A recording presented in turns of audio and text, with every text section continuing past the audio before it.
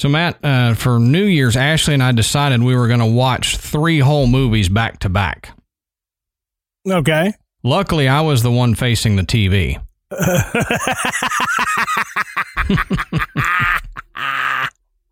Okay, I like that one. That was a good one.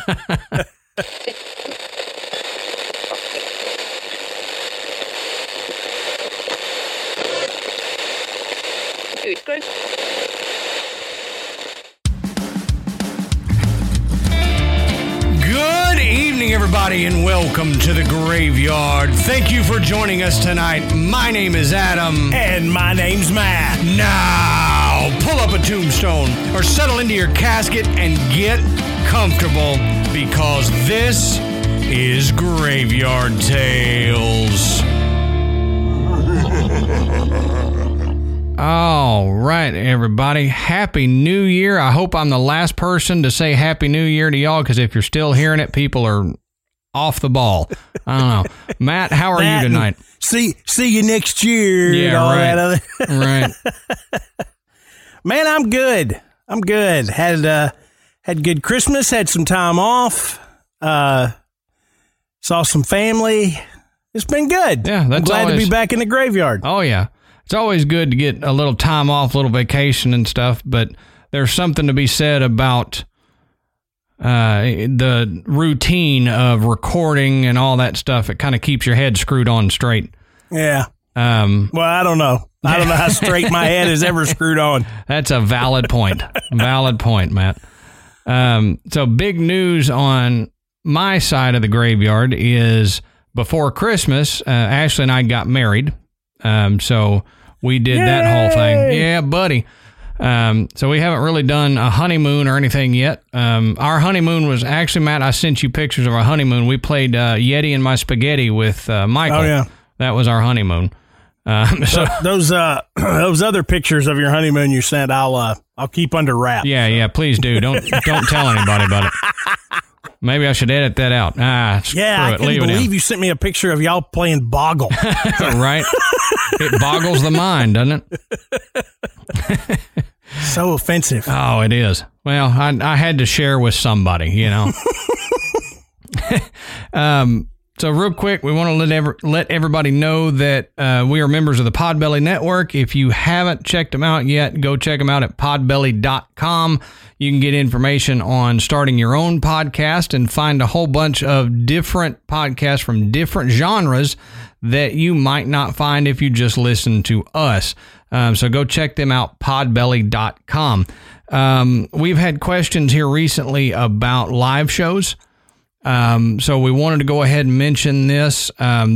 We have a live show scheduled with Hillbilly Horror Stories. It's their show, and they decided to invite us to come do it with them. So this is July 18th of this year in Pigeon Forge, Tennessee. I will get a link added to the website so that it'll be easy to buy tickets and find out a little more information about that. So if you're planning a trip in summer, go ahead and plan a trip for Pigeon Forge and come see us and Hillbilly Horror Stories. And it's a fairly early show, so once we wrap up, you can go grab drinks somewhere or, you know, go find a place to enjoy there in Pigeon Forge. And, Matt, I mean, Pigeon Forge is a beautiful area. Oh, yeah. Yeah, it's gorgeous up there. A lot of stuff to do, a lot of things to see. And, heck, you get to hang out with us. Right. You know. Right, and we did an early show so we wouldn't turn into pumpkins if it got too late. So y'all can maybe a little extra time to hang out with us. Mm-hmm. Speaking of live shows, Matt and I are trying something new this year, and we have partnered up with a company called Cia Live, CYA Live, and we're going to start trying to do their live shows, but it'll be live broadcast on the internet. And it's going to be a really cool format because you can get a ticket. It's cheap. You just get a ticket and then you can join the, basically our room, and we can do visuals in there where something you might not get just listening to the show. It would be like you sitting with us and seeing the pictures we're seeing. We can put pictures of the venue in there, whatever we're talking about. You can see Matt and I as we discuss it, and you can watch Matt flip me off repeatedly, like he likes to do. So it'll probably be a little less censored than a normal Graveyard Tales episode, because we won't be editing out anytime we cuss. Right. So you'll catch them, because sometimes we do that just right as we talk. So right. And we're the not other truckers or anything, but you know. No, but it happens. The other really cool thing about See Alive is that you guys will have the opportunity to call in during the show, and we can take your call and talk to you for a little bit, put you up on the monitor if you have a webcam, or if not, it'll just be your voice being heard. If you have a question about what we're talking about, or anything like that, you can call in and we can actually answer your call, kind of like live radio would be, and we can discuss it with you guys and have a full conversation like that. So I think it's going to be really cool, and we're going to try to do that on a fairly regular basis. Our first one, though, is going to be January 24th, which is a Friday, and would normally be a dark week for us. So we're going to try to do that to kind of keep the content coming. Once I get a little more information on what the price of the ticket will be and what you guys need to do to join that, then I'll do like a Facebook Live video or something and explain it all to y'all, so you'll have the information. But we're looking forward to doing that, and we're looking forward to getting to talk to you guys in that fashion. Yeah, it's going to be super cool. And don't worry, this is something new and extra. It's not taking the place of our regular show. Right. You know, you're still going to get the same content, you know, but this is just something a little bit extra that I think a lot of our listeners are going to appreciate and enjoy. And I know Adam and I are looking forward to it. It's a way for us to interact with you guys even more. So really, really looking forward to this. It's going to be fun. Right. So hang out with us and keep checking back on Facebook for instructions on how to do it and all that stuff. And we'll also talk about it on the next episode that we put out, in case you're not on Facebook, so you can hear exactly how to do it. Also wanted to thank Donald Erickson from Episodes of Television podcast. He sent us a package for the graveyard with a lot of skulls and stuff in it. And I don't know how you knew that's exactly what I wanted. But he sent it to us. Figure. Yeah, right. I don't know how he knew. But pretty awesome skulls and stuff in there, and it really cool decorations for the graveyard. So we appreciate that, Donald. Means a lot to us. Also, one last thing before we get into the show. I know this has been a long housekeeping bit here, but first show of 2020, so kind of get it all out of the way. Shows like Graveyard Tales grow due to the support of listeners like you guys. And y'all have done a fantabulous job of spreading the word of Graveyard Tales. So if you haven't yet, though, go give us a review on iTunes or something like that and write a little something. It really helps push us up in the charts. If we get more reviews, Apple, for some reason, will push us. It's something to do with their algorithm. I don't know why, but we get more traction like that. It pushes us to new listeners. Also, if you haven't, share us on social media and with coworkers and friends, and tell everybody about it, and let's try to grow the graveyard more so we can do more live shows and do more cool stuff for you guys. Right. You got it. All right. So, Matt, that's all I have for the boring housekeeping stuff. So why don't you tell us what we're talking about tonight, brother? Okay. So tonight, Adam and I are discussing the house at 14 West 10th Street in Greenwich Village, New York City. And you may think, what is this, a Zillow podcast now or something? We're doing real estate? Graveyard real estate. This house is special because it has been dubbed the House of Death. And there's been a lot of well-known people affiliated with this house, but it's got some really interesting history and some just incredible paranormal activity that's gone on there. So we really think you guys are going to enjoy this. This is not a place that pops up on your radar too often when you're looking for haunted places. But if you start digging around, you'll find it. It's nestled in New York, which, is pretty rife with haunted places. I really, that's true. Really never considered that, but as I was researching this place, found a lot of places in New York that are haunted. And a lot of places we can add to our. So there may be more places in New York that Adam and I will pick up on in the future, but for now, we're going to get into the House of Death. So Adam's going to share a little bit of the history of this place.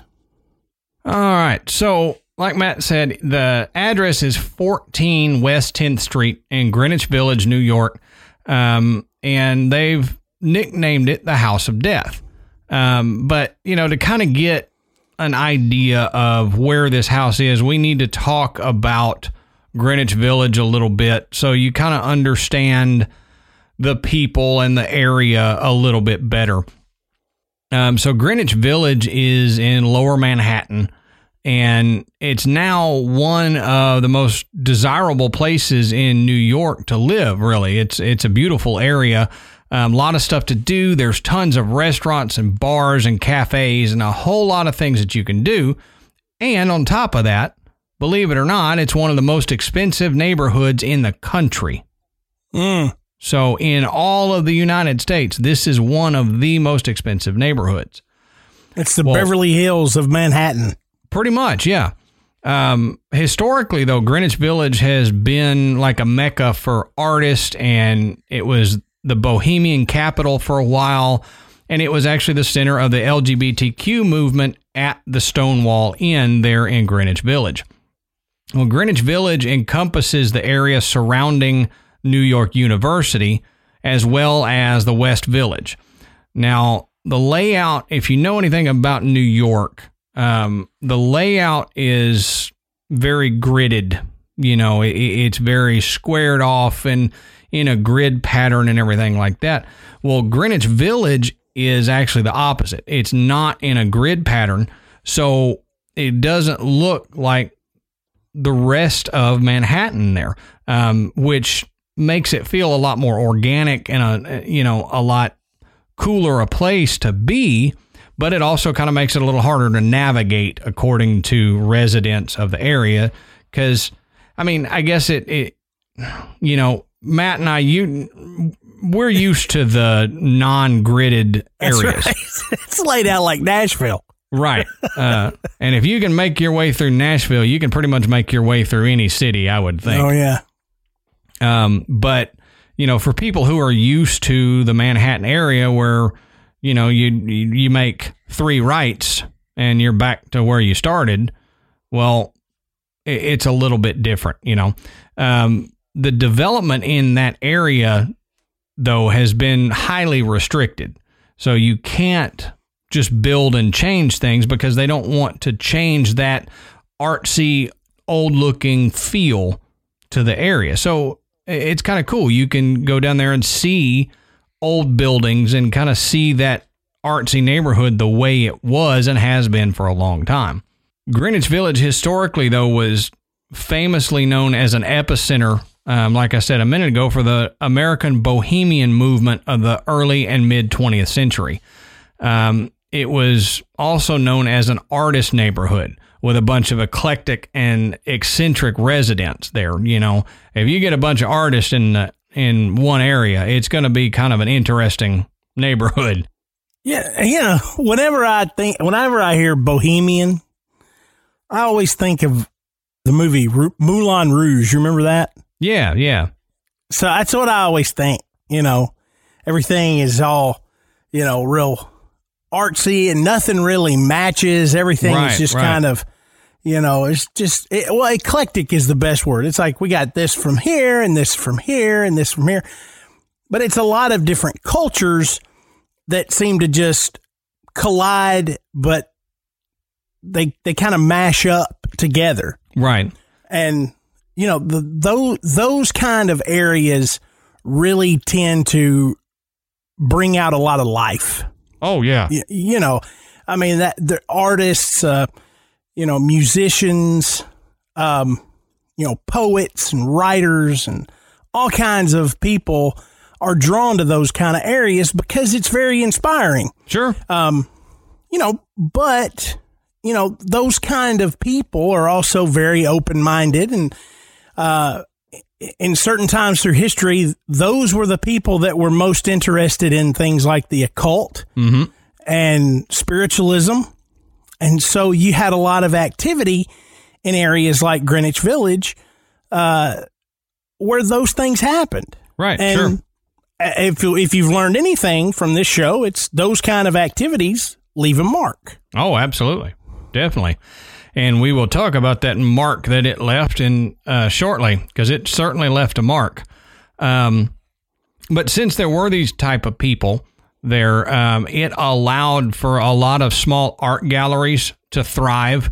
There were a lot of alternative theaters and, quote, controversial publications that thrived in that area as well. So, you know, publications that wouldn't necessarily make it in a stricter big market in New York, they were allowed to thrive in that area because the people wanted it, and they had that different way of thinking than the rest of New York and the country. The 10th Street Studio building, located at 51 West 10th Street, was the first modern building created in that area exclusively for the needs of artists. So it became kind of a prototype for all the future developments in that area. And besides what the House of Death that we're talking about, there was another Greenwich Village icon there, and it's the Hotel Albert. It was used as a meeting place for writers and artists from the 19th and 20th century, like Matt was talking about. That's the type of people that would show up here.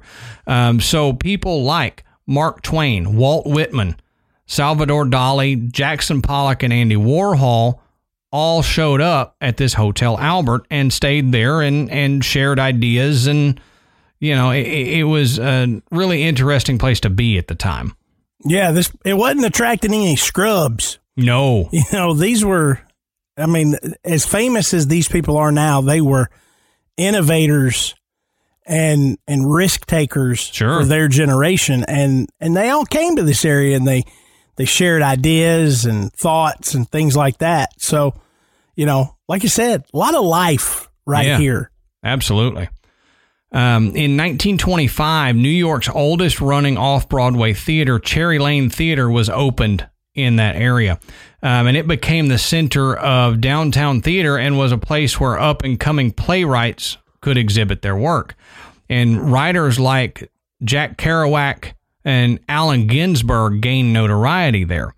And musically in that area, Matt mentioned musicians would show up. Well, Greenwich Village was also a haven for anyone musically inclined. Icons, including Bob Dylan, who lived in that area, and Jimi Hendrix, James Taylor, and a whole bunch of others kind of became popular in that area in the 1950s, 60s, and 70s. So it's, again, use the word Mecca and haven for artists of all genres, all outlets. Greenwich Village had a reputation as an artist and activist haven.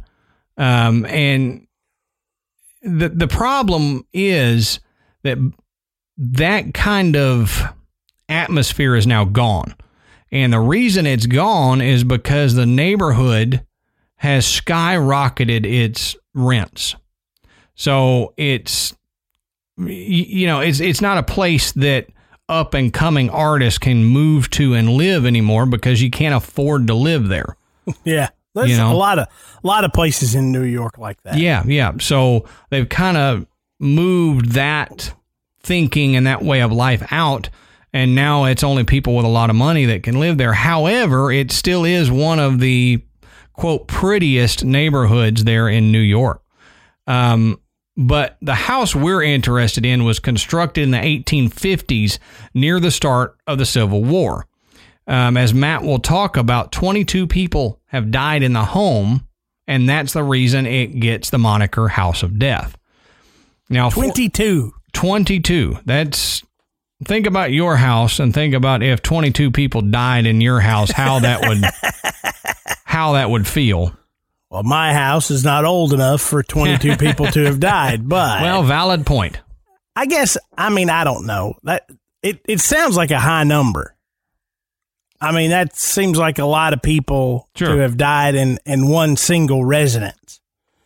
I guess it's old, but still, it's not like a medieval castle. Right, right. It's 150 years old, a little bit more, less than 200 years old, maybe, I don't know, 22 people. Well, and like we've talked about before, it's not like a Civil War hospital or anything like that where you would expect deaths like that to occur. This is just a house. So for 22 people to have died there, it is kind of an extreme amount for just a living space. You know? In the middle of a city. Right. It just strange, but maybe not so strange. Right. I don't know. So, well, this house, 14 West 10th Street, as Matt will get into, I'm kind of prefacing a lot of stuff that Matt's going to get into because it's important. It's supposedly haunted by 22 different ghosts from these 22 people that have died. And I won't say who the most famous ghost is. I'll leave Matt to break that news for you guys. The number 14 house here was known as a Greek revival home. So it was built during the late 1850s in this favorable area of Washington Square. And before landing the infamous name, this brownstone home was home to many members of New York's elite, including Mrs. James Borman Johnston, whose husband had been a founding member of the Metropolitan Underground Railroad and the Broadway Underground Railroad. Now, in 1900, the building became the favorite residence of author Samuel Clemens. And y'all think, well, I know that name. Why do I know that name? That is Mark Twain. But Mark Twain only lived there for maybe just a little over a year is what they're saying. Not even, maybe a couple weeks over a year. Now, the townhome already had a reputation for being haunted at the time that he moved in, but Mark Twain was, he was a huge skeptic, and people label him as a skeptic. I would say Twain was more of a cynic when it comes to paranormal stuff. He was very cynical about it, and he mocked the idea of ghosts and refused to believe in anything unexplained. He even expressed his disbelief in a short story that was called, quote, A Ghost Story. And in that, a ghost haunted his own fake corpse. Even the sight of something that was truly unexplained, or what Matt and I would consider, unexplained phenomena, couldn't shake his cynicism. Yeah, even there's a story where one night he saw a piece of kindling wood move by itself near the fireplace, and he grabbed his pistol and shot it. Okay? And it fell to the floor, and Twain saw a few drops of blood. Now, there were no intruders. There's no humans there, no animals, and nothing else was ever found to explain the event. Although Twain, he was sure that he had shot a rat, and he still refused to believe that what he had seen was paranormal in any stretch of the imagination. Yeah, which baffles me. even presented with something as strange as shooting at a falling piece of wood and seeing blood, but not seeing any evidence that he actually hit anything. He's like, must have been, it was a rat. Yeah, it was a rat. It was a rat. Yeah. To me, that's the kind of thing you say when it's something scared the absolute crap out of you. Like, it was a rat. I know it was a rat. It must have been a rat. Couldn't have been anything else but a rat. Yeah. I mean, and that could very well be what it is, but that's why I say he's a cynic. You know, he had an unexplained phenomenon there, and immediately, nope, it wasn't, wouldn't even consider that it was something different. And I'm not saying that just because you see a floating piece of wood, or what you from your vantage point can see as a floating piece of wood, that you should say, oh my God, there's a ghost holding this piece of wood. But you have to consider all possibilities, and he was unwilling to do that. He was just like, well, I shot a rat with my pistol, and even though my pistol should have killed the rat, it only left a couple drops of blood, and I see no rat. So that was still a rat, though. I mean, it baffles me. Well, as the demand for housing grew in New York City, many of the brownstones, like 14 West 10th Street, were converted to multiple family apartments, and it was no exception. It was moved from being just a single family home into 10 apartments in 1937. So single family, now you're cramming 10 apartments into this one building. Now, we like to talk about the energy left behind by people or events in an area that could spur on more unexplained phenomena, paranormal phenomena. Well, this home was home to what a lot of people have considered a real-life demon, Joel Steinberg. He was a former New York criminal defense attorney, and Steinberg was charged with first-degree manslaughter for beating his 6-year-old illegally adopted daughter to death. Now, Lisa Steinberg was found around 7 a.m. in November of 1987. She was found by officers who were responding to a call about a child not breathing. Now, after entering the second-floor apartment, they found Lisa unconscious and another baby covered in filth and tied to a playpen.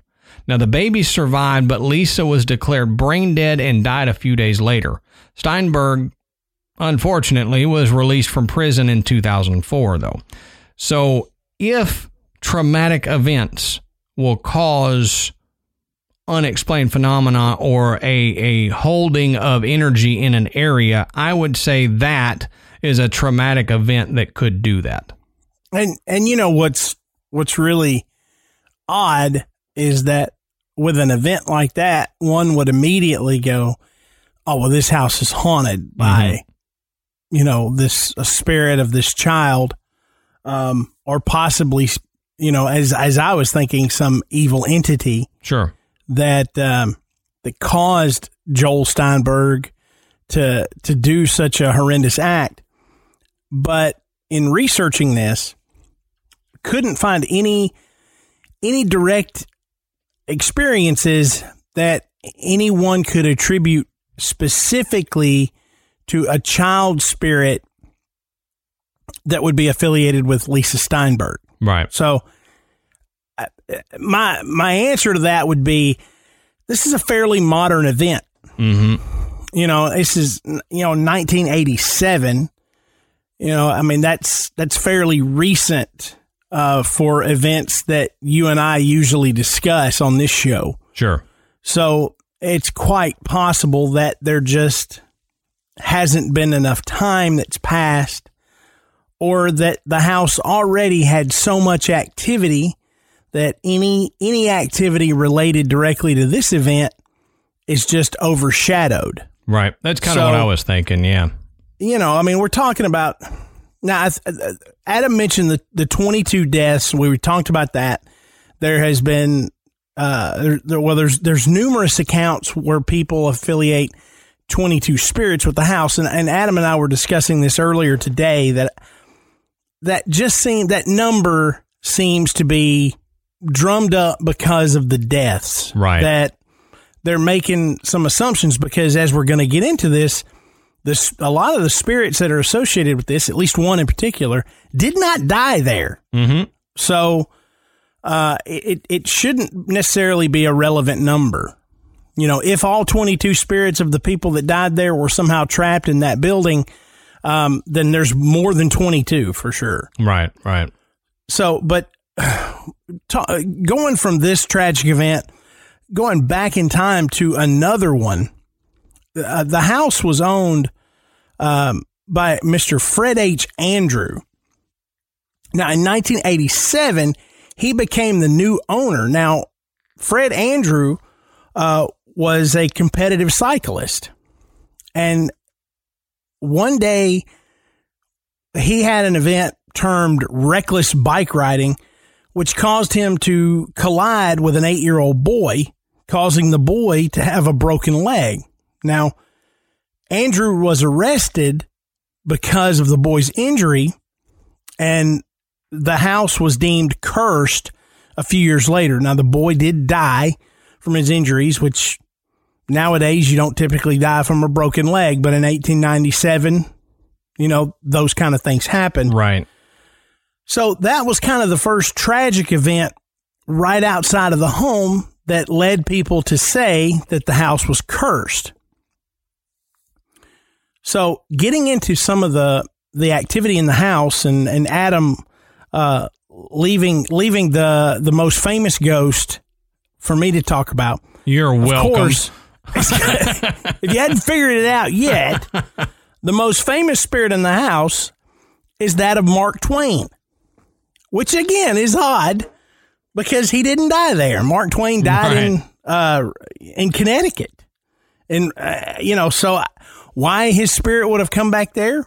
I mean, it was a place that, Mark Twain held near and dear in life. So maybe that's where his spirit went. But what's even more strange is maybe he as a spirit gives a little insight as to why he's back. Now, in modern times, Twain's ghost is said to appear to the residents of 14 West 10th Street on the first floor and at the lower level landing in the staircase. And the staircase is a pretty common place where other spirits are seen as well. There's a lot of activity, and staircases in general seem to be hotbeds for paranormal activity. We hear that a lot in other places that we research. I think one of the reasons just that we talked about in-between spaces before. Mm-hmm, mm-hmm. A staircase is an in-between space. You're going in between one floor to another floor. And if paranormal and unexplained activity is heightened in between liminal spaces, then it would make sense that staircases would have more paranormal activity, and because there would be some transition type activity there. So if you think about all of the staircases that people say we see ghosts on, it kind of makes sense when you think about it in that way as a transitional space. Yeah, and that's a really good point. Now, one former resident, Jane Bryant Bartell, she attested to Twain's presence at the townhouse. Now, Bartell was an actress and writer who discovered that she had second sight shortly after she moved into the neighborhood. She began to see and experience different psychic phenomena when she moved into the house next door, which was 16 West 10th Street. Say that 5 times fast. Yeah, no kid. West 10th Street. West? That's where she lived in Gwinnett Village. Sounds like you bit your tongue. But Bartell said that she would hear noises, see visions, and had a general feeling of dread and foreboding. So what does she do? She moves next door. Oh, sure.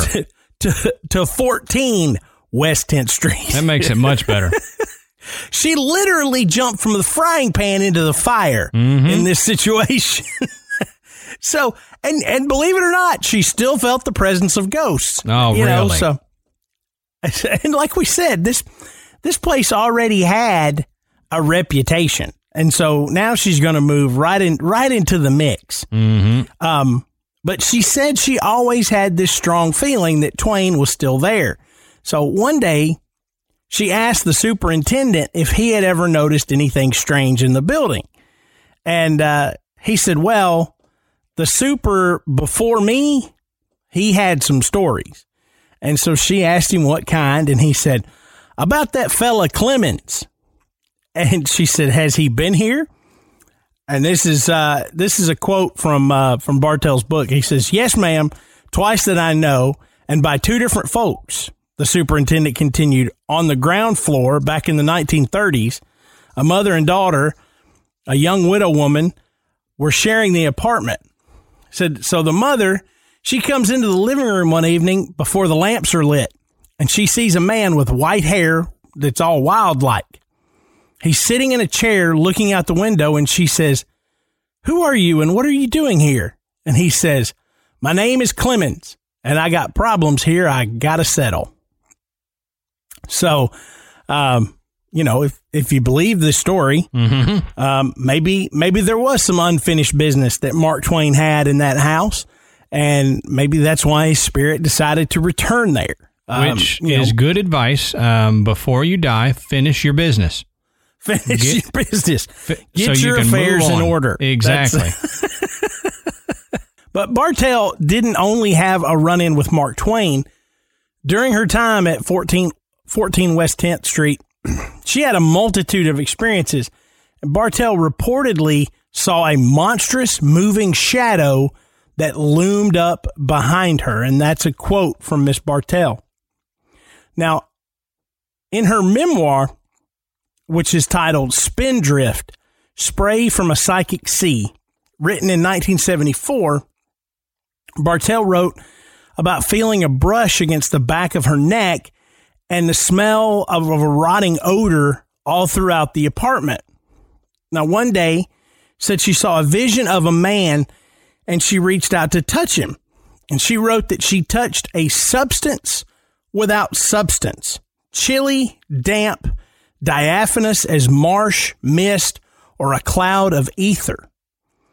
So that's a pretty detailed description. I think everybody can kind of gather, what she felt at that point.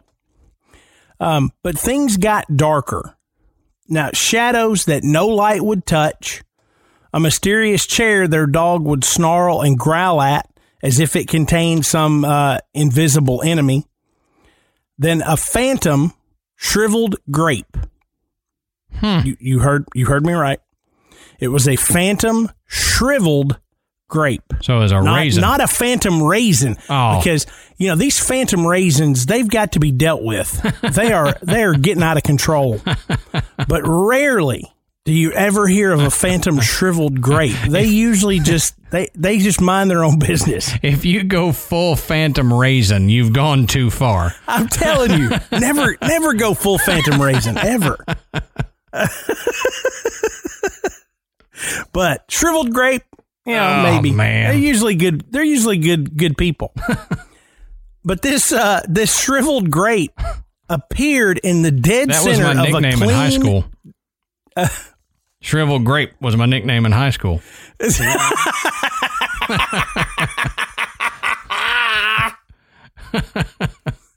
Oh, God. We just won't touch why.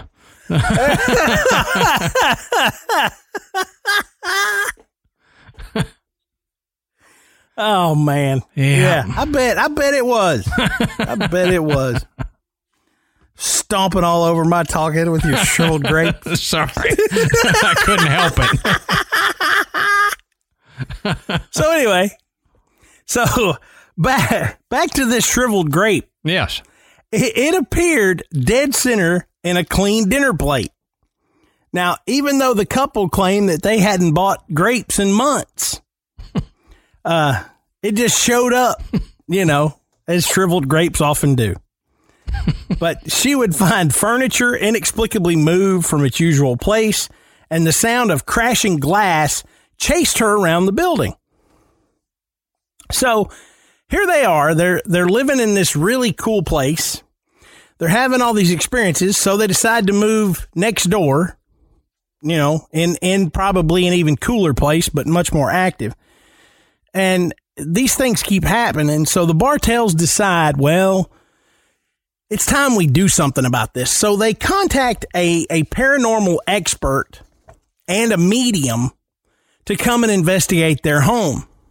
Now, the medium claimed to have felt something or many somethings dead under the floorboards. Now, she said it was possibly a young girl, an aborted child, and or a small gray cat. Now, this is important. So you got to remember those three things. Okay. So the medium suddenly snapped into a trance and was possessed with the spirit of Rennie Mallison, who was a 19-year-old who said that she was born in 1948. Now, this spirit blamed President Lincoln for killing her husband, Henry McDermott, by making him fight in the Civil War. And she was crying and sobbing over the loss of her aborted child.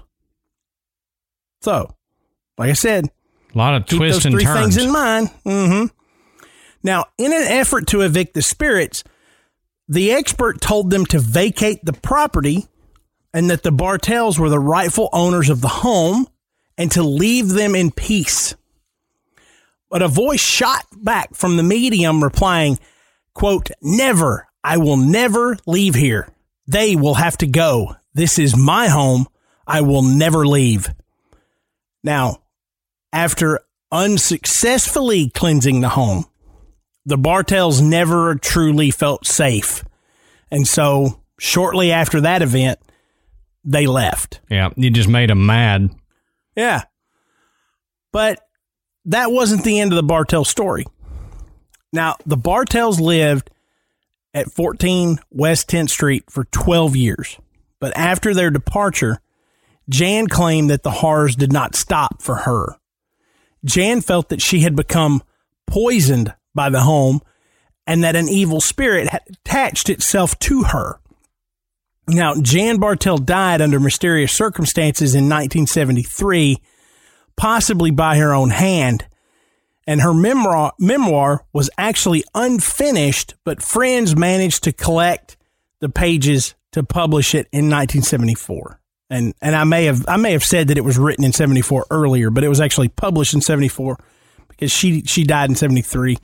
So that's the answer to all the emails and texts I get. My right. timeline is out of whack, but that's actually what happened. So if you've already tweeted that at us, go delete it because Matt just corrected himself. Yeah. So we're the only two people listening to the show, and we're getting tweets about mistakes we're making. So yeah, right. It's not uncommon. Phone's blowing up right now. But yeah, I mean, so not only did Jan Bartell have direct experience with, the spirit of Mark Twain, she was related stories about other residents who had experiences with either Mark Twain or a spirit that resembled him. And the spirit is described as being in a white suit with the wild hair. And if you've seen any pictures of Mark Twain, that kind of fits what you see. And so multiple stories, and here she is experiencing herself, but she experienced so much more. And the memoir, it really goes into in-depth detail of how she felt, how the house made her feel, and the things that she would experience in the home. And some of them are downright terrifying, but overall, finding additional stories from the people that live there, they're really just not there, other than maybe you may come across a few anecdotal stories where they'll say, they hear footsteps, or, they feel like they're being watched or followed, or they've seen something on the staircase. And I think part of that is due to the fact that when the building was, changed to apartments, the activity increased. And, Bartell was already, saying that she was sensitive to this. I mean, she felt like she had this quote unquote second sight. Right. But she was already sensitive to it. So she's already kind of looking for it. And the other millings about, Adam and I have talked about this, when you have a lot of action, there's a lot of coming and going, sometimes you just don't notice things. Mm-hmm. And, she was an actress. I would imagine she spent a lot of time in there, either rehearsing or between acting roles. She may have been home a lot more than, the regular 9-to-5ers that lived there in the building. Right. And she had the opportunity to experience more. Not saying it didn't happen for the other folks. Just the stories aren't out there. But there is one story that I managed to find, and it was a much more modern story. This is from a man named Dennis, who at the time of this article, which was written in 2012, Dennis had lived in the building for about the last 20 years or better. And to what I can tell, he may very well still live there. But he did not want to share his last name because he said it made him feel kind of weird or embarrassed to be telling some of these ghost stories. Dennis the Menace. That's why Dennis the Menace. He didn't want to share. But Dennis is a musician and a photographer who lived on the 3rd floor in number 16 for more than 20 years. Like I said, he didn't want to give his last name, but he says that he has seen what he quotes as little clips and visions of women in long gowns flowing from room to room, as well as experiencing seemingly random flickering lights. Now, Dennis believed that he was seeing the same spirits that reportedly haunt number 14. Now, Dennis's statement for that is walls don't stop them from doing anything. That's true. So that's true. And plus, when all of this began, it was a single brownstone. Mm-hmm. It wasn't multiple apartments. So just because you adjust the architecture of the building later, it doesn't mean that anything that was, that a spirit was doing, it was going to affect what they did. Right. So he makes a valid point. They could still see it the way they saw it then before you did the change. Exactly. So Dennis recalls one night many years ago when he was photographing. I like it. Oh, that was perfect. When he was photographing a dancer in his living room. He left her alone in the room for a minute, or so he thought. His guest was startled to see a lady in a long flowing gown followed by a cat walking into the room. I told you, remember those 3 things. Mm-hmm. So here's the cat. The dancer picked up her stuff and ran out. And Dennis says she wasn't the first female visitor who fled his apartment after being spooked. Said, I have girls that would never come back, Dennis says. Is that due to the ghosts, or yeah. Is there something else happening? So, this situation is really affecting Dennis's personal life. Right. He can't keep a girlfriend because they're afraid to go to his house, so. Yeah. Hey, it's been there, done that. That's a bad deal. You imagine Dennis standing there. Look, I really liked her. Yeah. Will y'all leave these girls alone? Yelling at the walls. Just leave one alone. I'm stuck in this lease. I can't leave yet. Right. Oh. But Dennis claims that he believes that number 14 is haunted and believes that the stories in Bartell's book are true. Now, he relates that when he was researching the history of the building, he was browsing a store for a book on the occult, and a copy of Bartell's book fell off the shelf into a young woman's hands who was helping him. Now, Dennis says he has owned about 10 copies of Spindrift, Bartell's memoir. Oh, wow. But that the copies keep disappearing.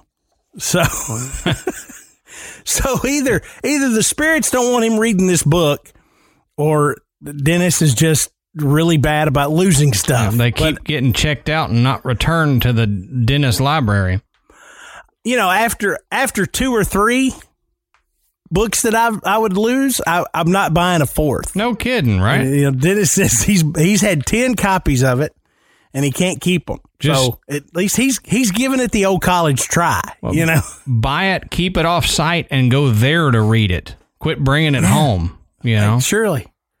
You know, it's not a coffee table book necessarily. You know, that may be part of his problem. You know, if you're leaving the book about how your apartment could be haunted out, you know, for public consumption, right? You know, you got your girlfriend sitting there what's this book about? And there she's sitting there reading, is like, wait, this is where we are. Yeah, exactly. You go to the bathroom, come back, and she's reading it, and you're like, oh, not again. So, you know, this is another graveyard PSA. If you live in a haunted house and there's a book about it, don't leave it out on the table. Right. Visitors to your house may be a little unnerved by the book relating the haunted history of the house that they're standing in. Make sure they're cool with it before you show them the hundreds of years of hauntings and where they're standing. That's right, because you don't normally tell visitors to your home that your house is haunted before they visit the first time. Right. You know, this isn't a great way for them to learn this. Right. Hi, welcome to my home. There's a demon on the 2nd floor, and if you go into this closet, we've got a lady that likes to scream at your face. Make yourself at home. It's like the Simpsons, the Dracula treehouse of horror one. Yes. That's odd. The blood usually gets off on the 2nd floor. Right. Exactly. Oh man. Good reference, Matt. Good reference. I'm proud of that one. So there is some speculation that it's not just number 14. That maybe the whole block right there has enough history to produce some paranormal activity, and number 14 is just yet another address, you know, of all the paranormal activity that happens up and down this block. Mm-hmm. Now, writer Philip Ernest Schoenberg, who is author of Ghosts of Manhattan, says that the paranormal activity at 14 West 10th Street may not be limited to just that brownstone. The block itself has an interesting past. The spirit of Emma Lazarus, who wrote The New Colossus, which is the poem on the pedestal of the Statue of Liberty. You get bonus points if you knew that before I told you. Yeah, right. Has been spotted still lurking around her old house at number 18. Now, mystery writer Dashiell Hammett and romantic partner Lily Hellman, who wrote the play Little Foxes, among others, also lived on the block. Edgar Allan Poe's last known residence in New York was at number 17, where a woman rejected his marriage proposal. So, you know, like we said at the top of the show, you know, this area was very common for writers and artists. Definitely. Musicians. And there was just a lot of life there, but a lot of death as well. But energy, that's what matters. Yes. You know, really positive things, tremendously negative things like, you know, the murder of Lisa Steinberg.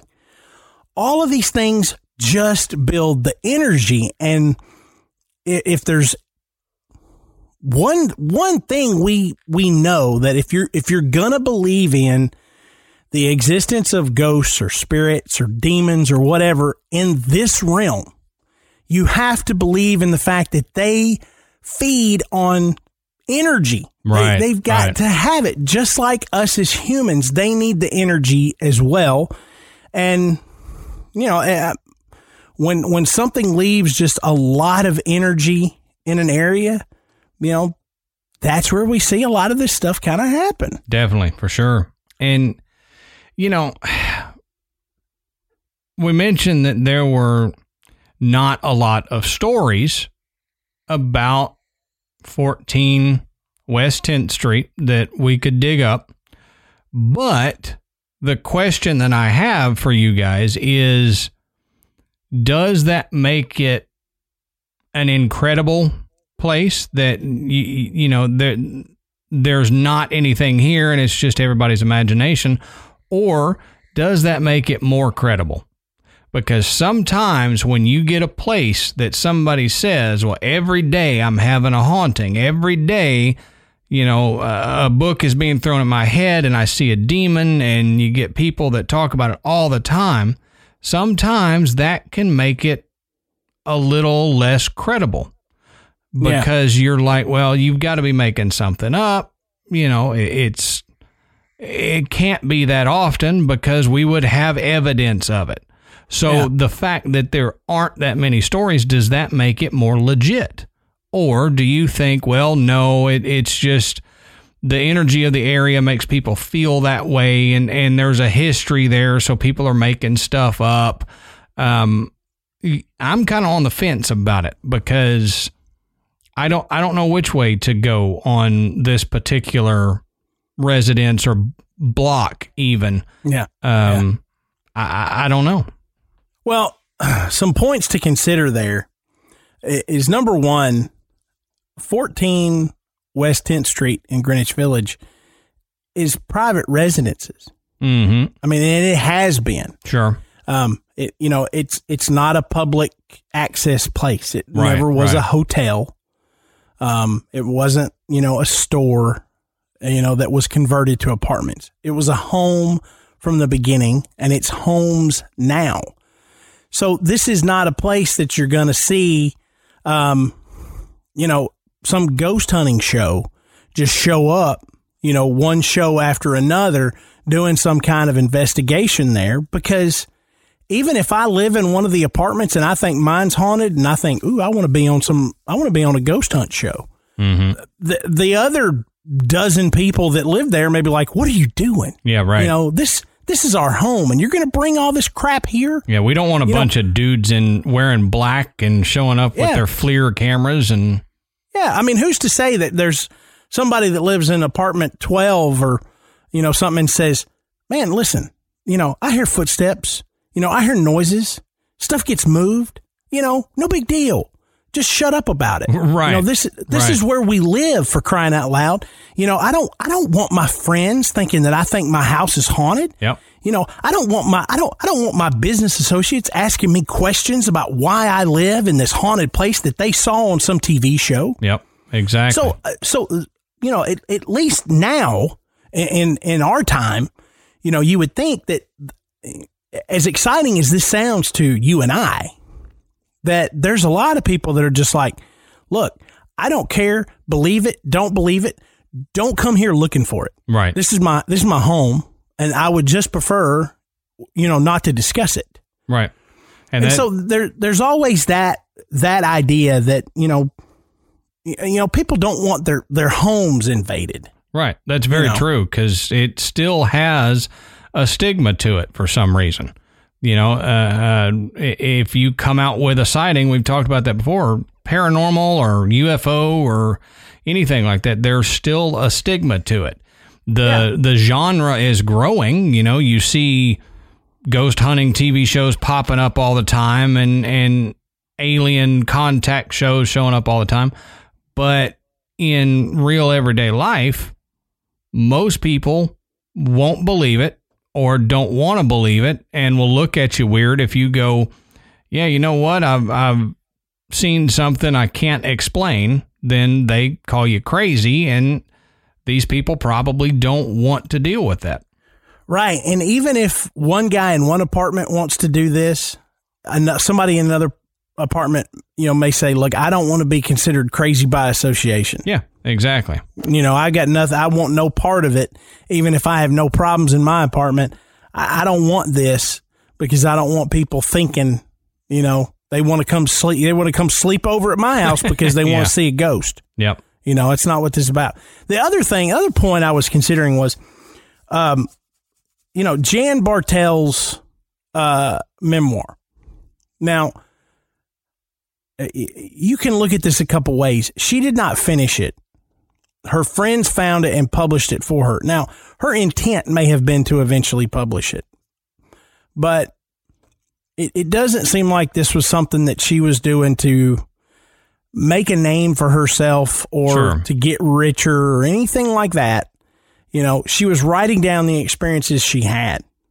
And however, you know, her death was, like I said, it was quite mysterious. It's not confirmed suicide. But, you know, it makes you wonder if she was writing all this out in good faith, saying, I'm just putting down the experiences that I had. Right. You know, I'm collecting all these events from my life, and this is definitely a part of it.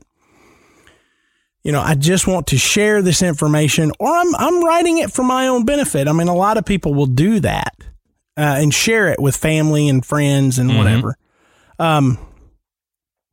Why would she make it up?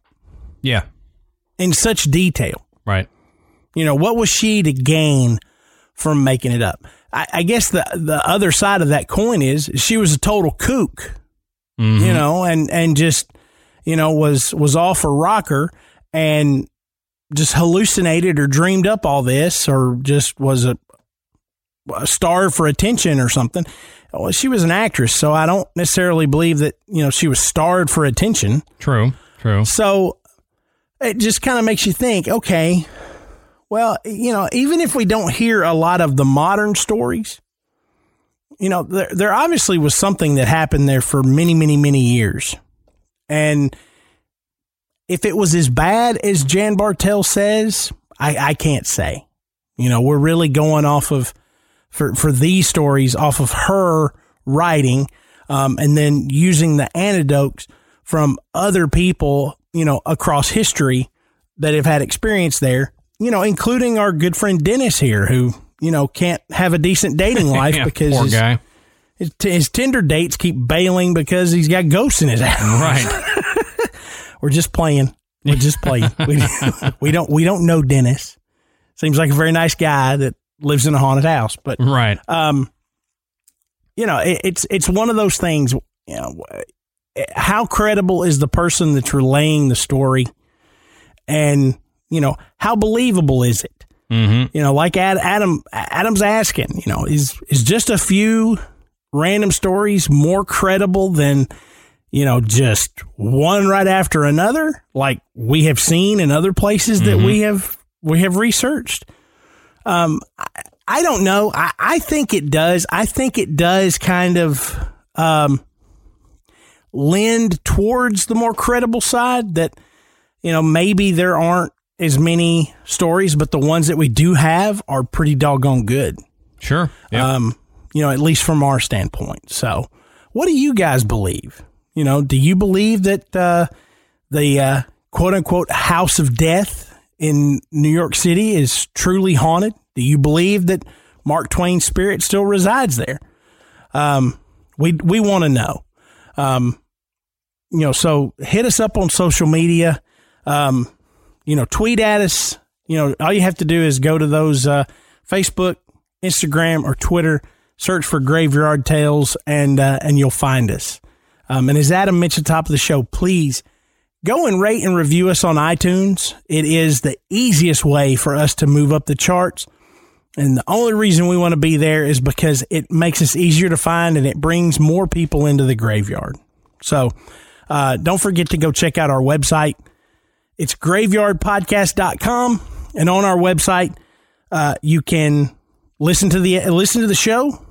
You can find links to buy our merchandise, and you can become a patron.